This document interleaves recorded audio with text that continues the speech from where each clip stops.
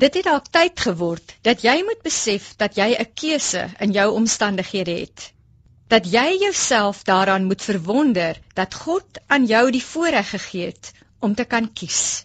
As jy in die toekoms goeie keuses wil maak, moet jy eerstens 'n wyslike keuse maak. Ons eerste keuse moet ons geloof in Christus wees. Gee aan die Here die eerste plek in alles wat jy doen. Moet hom nie net aanroep wanneer jy in 'n moeilike situasie of plat teen die grond is nie. Het jy al vir God bevraagteken en so half verwytend gevra hoekom hy sekere dinge in jou lewe toegelaat het? Het jy al besef dat God dit dalk nie toegelaat het nie? Dat dit dalk jouself was wat 'n verkeerde keuse gemaak het? Dit is inderdaad soms jou eie verkeerde keuse wat jou in die gemors laat beland. Jy kan niemand anders daarvoor verantwoordelik hou nie.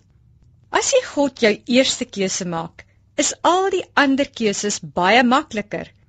Hy sal die onsigbare voorsprong in jou lewe word en jou uit die dal van doodskade weer red. Hy sal jou tot seën vir ander kan gebruik. God kan betrokke word in jou krisissituasie as jy hom net sal toelaat. Boonop sal hy jou sterker aan die ander kant laat uitkom. Jy is bestem vir groot dinge tussen die pottebakker se vingers. As gelowige behoort die woord per ongeluk nie te bestaan nie. Alles, hoe groot of klein ook al, gebeur om 'n rede. En dit alles hou direk verband met die keuses wat ons maak. Wanneer jy 'n verkeerde keuse gemaak het, is dit ook nie die einde van die wêreld nie. Ons is tog maar net 'n bouprojek onder konstruksie. God kan ook ons verkeerde besluite in sy diens gebruik.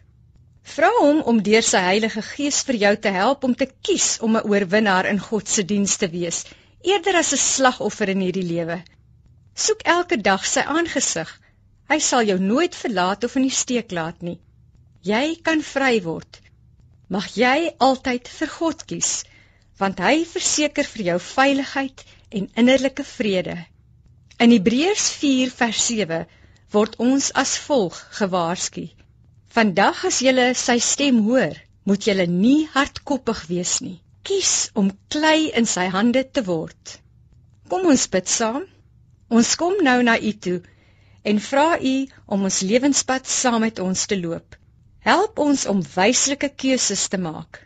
Dankie dat u beloof dat ons tot enige iets in staat is, deur u wat vir ons die krag gee. Amen.